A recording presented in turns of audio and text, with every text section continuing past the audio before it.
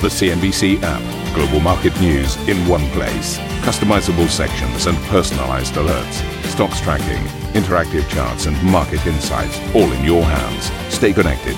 Stay informed. Download the CNBC app today. Good morning, everybody. Very good to see you this Monday morning. Let's give you some headlines. President Trump reportedly looks to bypass safety standards in a bid to fast-track AstraZeneca's vaccine, whilst facing accusations of interference as the FDA gives emergency approval to a new therapy. The FDA has issued an emergency use authorization, and that's such a powerful term, emergency use authorization for a treatment known as convalescent plasma. Microsoft backs Epic in its payment battle with Apple as the game maker says the Tim Cook-led company is trying to unlawfully stamp out anyone that might dare oppose them. A mini deal with major consequences. The US and EU agree to cut tariffs of nearly $200 million worth of goods, pointing to easing transatlantic trade tensions. And a historic twin storm scenario. The Gulf Coast of the United States braces for the impact from two tropical storms set to hit at almost the same time this week.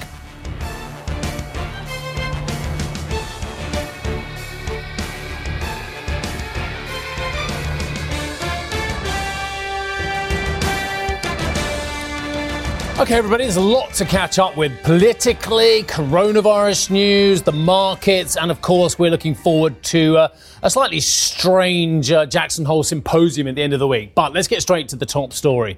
The US president is reportedly considering fast-tracking an experimental coronavirus vaccine which has been developed in the UK ahead of November's presidential election. According to the Financial Times, the US FDA, Food and Drug Administration, is awarding, quote, emergency use authorization in October for the vaccine, which was developed by Oxford University and AstraZeneca. The British company denied having discussed such an approval for its potential vaccine with the US government. So there's that story. And the FDA has given emergency authorization for the use of plasma to treat coronavirus patients. But some doctors, including White House advisor Anthony Fauci, they've cautioned that more research is needed. But the president hailed the move just one day after he accused the FDA of deliberately delaying coronavirus vaccine trials.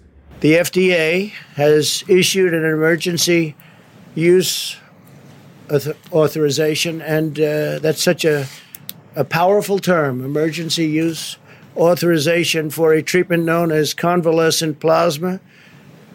This is a powerful therapy that transfuses very, very strong antibodies from the blood of recovered patients to help treat patients battling a current infection. It's had an incredible rate of success. Today's action will dramatically expand access to this treatment. Meanwhile, the US House Speaker Nancy Pelosi slammed President Trump for attacking the FDA, calling it, quote, dangerous. The Food and Drug Administration, the FDA, has a responsibility to approve drugs with their judging on their safety and their efficacy, not by a declaration from the White House about speed and politicizing the FDA. This was a very dangerous statement on the part of the president. Even for him, it went beyond the pale in terms of how he would jeopardize the health and well-being of the American people and accuse the FDA of politics when he is the one who has tried to inject himself in the scientific decisions of the Food and Drug Administration. Right, so there's a lot going on here. There's three different things as far as I can see them. And Juliana, I want you to kind of just go through what you think are the most important. One, the politicization of the FDA, potentially, that Nancy Pelosi was referring to there. Two, the plasma news about the fast-tracking of that treatment. And three, the news surrounding the story coming out of the FT about their vaccine and where it's at in its stage of development and possibilities for use on the American population. Why don't you take it away with what you think the most important of those three stories is? Steve, good morning, and thank you so much. I want to kick off with the AstraZeneca news. I think that has potentially the biggest implications here. In terms of where AstraZeneca actually is and whether this is likely to actually happen, approval before the November election, AstraZeneca is running several studies on the University of Oxford vaccine. They've got a 10,000-person study ongoing in the United Kingdom, and we're likely to get data on this one first. But the FDA typically has a rule that they need at least 30,000 participants to have gone through the study protocol before approving the vaccine. They do have a 30-person trial that is underway, but that data is likely to come after the 10,000 person data. So this smaller study not designed to create sufficient data for an approval like this. So that's where we stand in terms of the data that's likely to come itself. And then the implications if President Trump and the FDA were able to get this over the line before the election. We've talked many times around the skepticism that's been building in the United States around the speed with which the vaccine process is getting underway. So if we do get an approval that soon, will that actually lead to faster uptake of the vaccine? Not necessarily, not based on what the polls suggest, which is rising skepticism around the speed with which this process is moving. And AstraZeneca has told the FT that they haven't discussed any emergency use authorization for this vaccine with the U.S. government. And a spokesperson for the Health and Human Services, which includes the FDA, told the FT that any claim that emergency authorization for a vaccine before the election is coming, that's absolutely false. So it looks like this story may not progress from here. And looking at the data, it seems very hard to have sufficient evidence by then to get a vaccine approved. Look, I mean, it's very clear that there are a large number of people, not only in the United States, but globally, who have great skepticism about the speed of the process of which these drugs are being developed and want to see a full regulatory set of scrutiny in a more traditional sense before these drugs come out. And dare I say it, people take them. The anti-vaxxer movement has a very large cohort globally.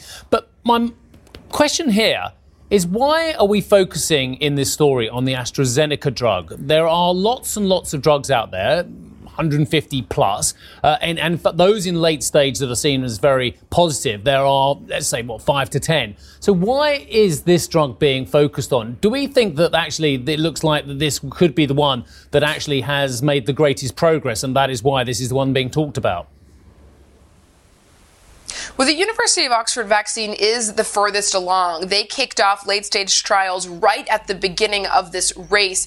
It's also using a tried-and-true method. If we look at something like Moderna or Pfizer and BioNTech, they're using messenger RNA as the technique for, as the approach they're using for their vaccines. This approach, the viral vector approach that University of Oxford is using, has been approved before. So that could potentially be playing in that this is a type of vaccine that the public has seen before, and they're furthest along when it comes to their trialing. So potentially those two factors affecting why this drug, this vaccine rather, is right at the front of this race.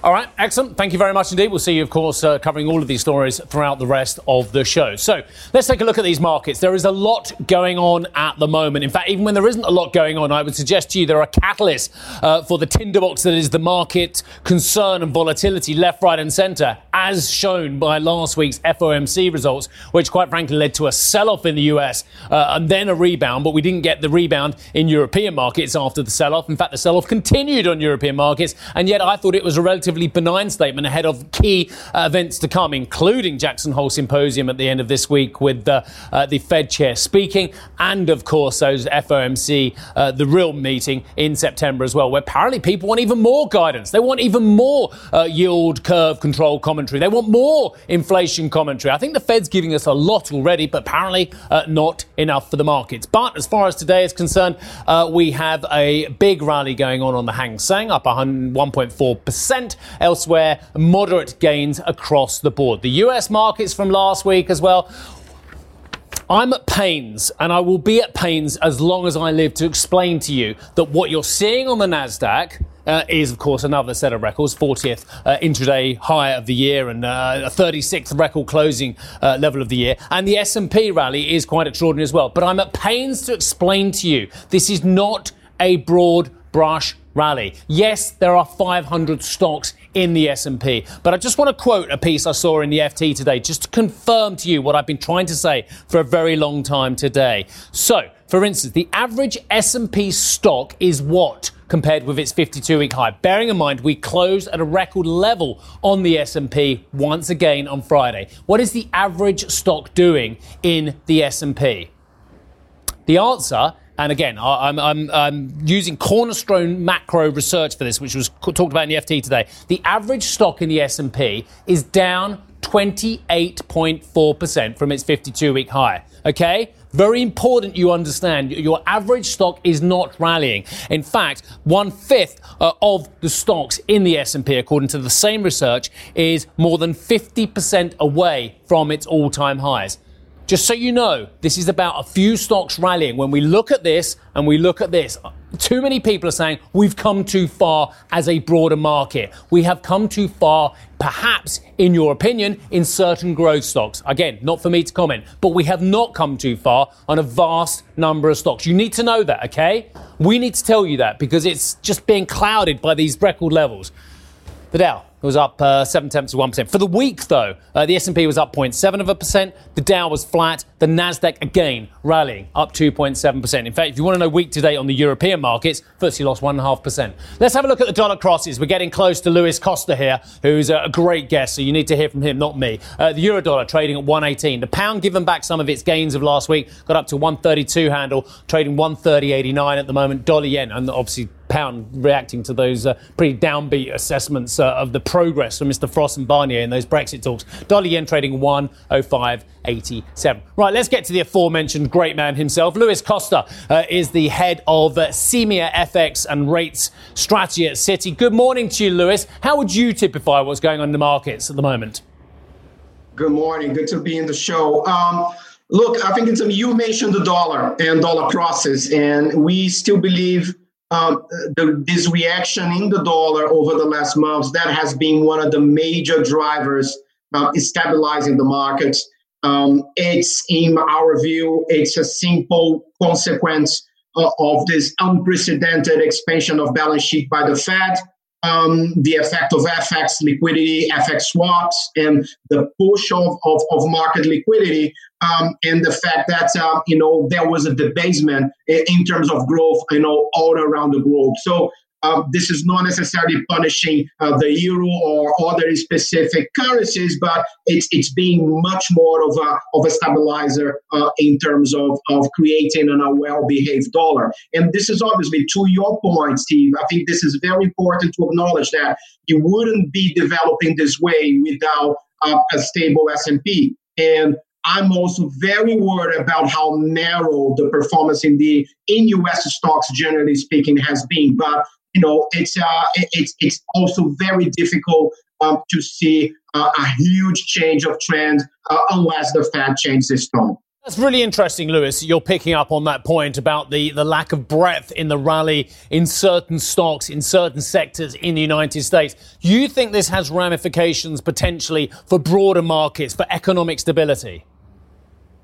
Well, it certainly does. I mean, you mentioned tech, right? I mean, I don't want to compare, this market run with, any tech bubble from the 90s, but it's obviously an important moment where, all this AUM out there looking for, growth opportunities, or they have been, in a way, pushed into high tech.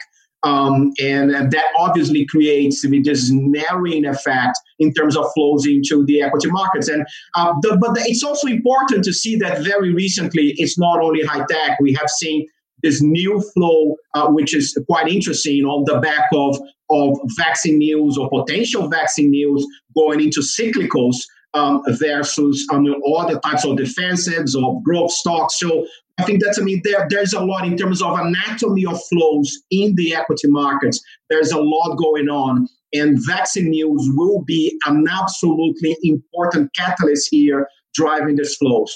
And it will have consequences to the rate side. That's one very important. The fact that the Fed is not signaling with YCC, which is the right approach.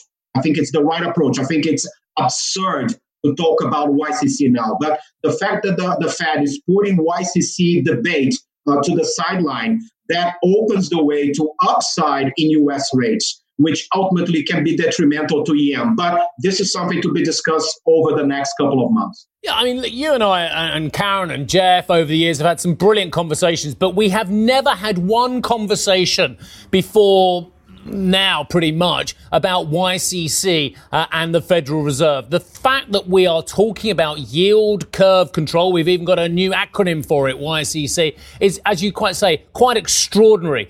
What is it that the market is now looking for from Jay Powell and the Federal Reserve that they weren't looking for previously? It seems the hand-holding is going to just such extreme lengths. I've never seen it before.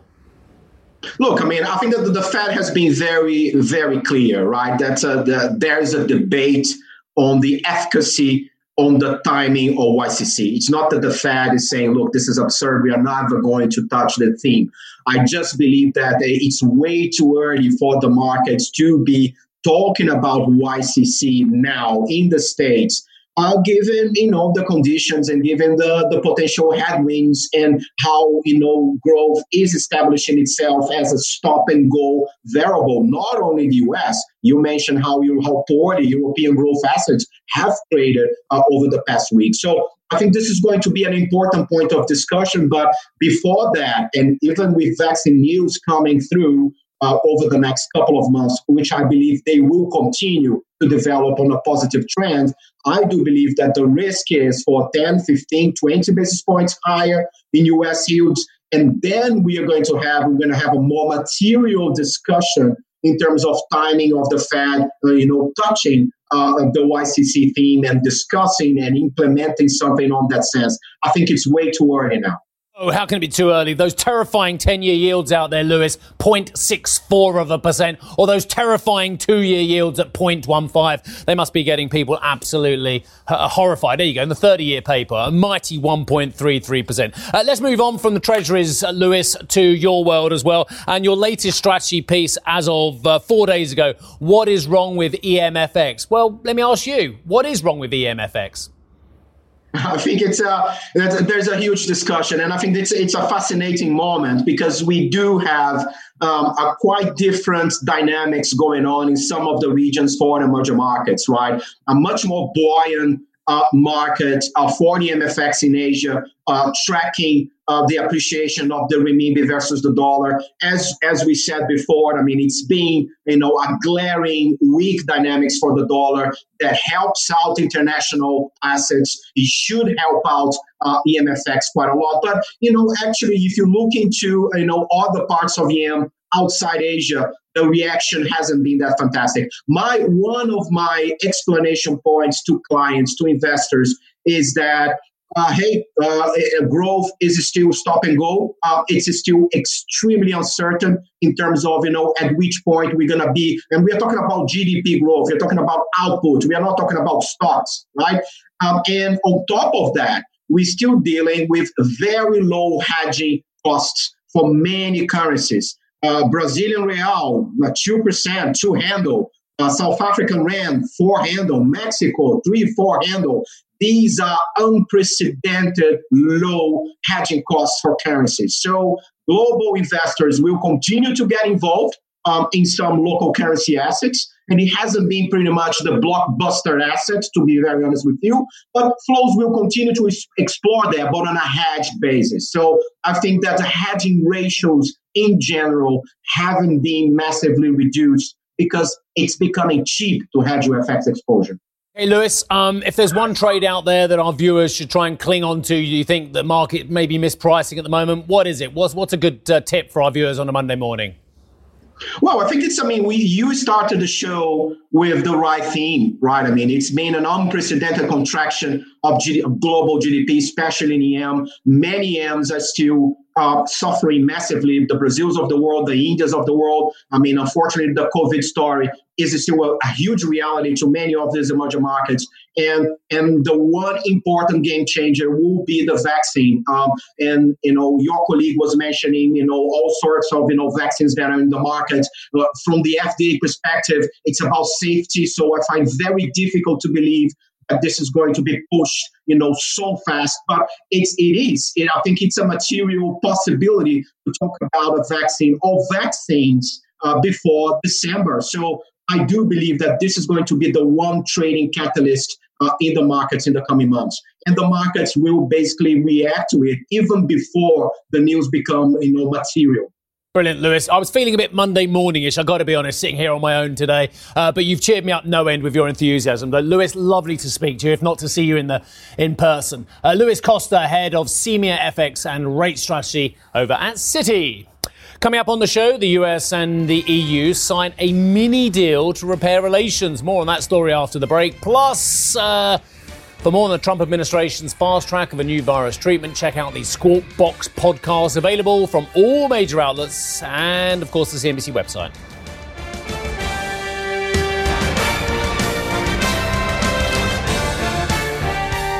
Ambition to me is about doing better. I think ambition creates a pathway. The best advice I can give someone starting off a career is don't have a career, have lots of careers, try loads of different things. Talk to people and put your ambition out there. I don't feel that I've hit peak ambition because it's a learning journey. CNBC is where ambition meets opportunity. What does living ambitiously mean to you? Hear it from our CNBC anchors, reporters, and global business leaders on CNBC.com.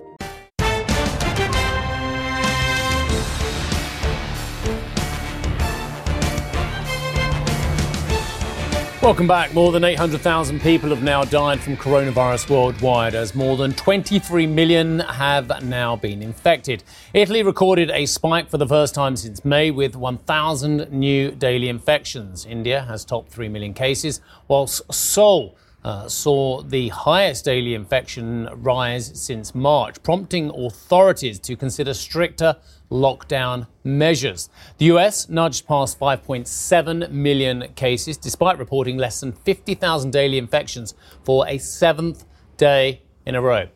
EU Trade Commissioner Phil Hogan will not step down from his position after attending a dinner last week that potentially broke the Irish government's virus restrictions. Mr. Hogan issued an apology for his actions after the Taoiseach, Mr. Martin, said the Commissioner should consider his position. Ireland's Agricultural Minister has already stepped down after attending the same function, whilst a host of lawmakers have issued apologies. The US and EU have reached a mini deal to cut tariffs on around $200 million worth of products. In a joint statement, the chief negotiators of both parties recognise the deal is, quote, part of improving EU-US relations. Well, with more on this story, let's get out to Sylvia. Good morning to you, Sylvia. Good morning, Steve. So indeed, this is an irrelevant agreement by the United States and the European Union, in the sense that it marks a de-escalation in tensions between both sides when it comes to trade. In fact, this agreement on Friday that cuts tariffs on US and European goods is the first time that both sides of the Atlantic agreed to cut tariffs over the last for more than 20 years, I should say. And so let me just outline some of the details of this agreement. Essentially, the European Commission said it will end tariffs on US lobster, both live and frozen, over the last 5 years, with the view to make that permanent. Now, that has yet to be approved by the European Council and the European Parliament, but it essentially a relevant agreement for the US President Donald Trump, because the US lobster industry has struggled over the last few years in the context of the US-China trade war, as well as by the fact that the European Union itself has also been buying less US lobster after agreeing on a wider trade agreement with Canada back in 2017. Now, in return for this, the United States said that it will cut tariffs by 50% on certain European goods. These include, for instance, cigarette lighters, prepared meals, as well as crystal glassware. Now, when it comes to numbers, Steve, these are not very relevant. It's quite small in terms of the overall trade between the United States and Europe. But we did hear from both chief negotiators, so Commissioner Hogan on the European side and the US Trade Representative Robert Lighthizer, saying that this marks just the beginning of further agreements between the United States and the European Union. And in this context, I wanted to share with you a quote, a statement by a spokesperson from the European Commission, who told me yesterday that this package builds on both sides' commitment to find a negotiated solution for the long-standing aircraft dispute. So this essentially tells us that the agreement made on Friday could pave the way for an agreement between the US and the EU over aircraft subsidies. And we're expecting the WTO to essentially rule by the end of the summer the scope for retaliation from the European side on the United States after the latter also gave some state subsidies to Boeing. So this is going to be one important story to keep following over in the coming months. Essentially, what we had on Friday is indeed just a mini deal, but it indeed marks a de-escalation in tensions between both the US and the EU. Thank you for listening to Squawk Box Europe Express. For more market-moving news, you can head to cnbc.com. Or join us again on the show with Jeff Cutmore, Steve Sedgwick and Karen Cho, weekdays on CNBC.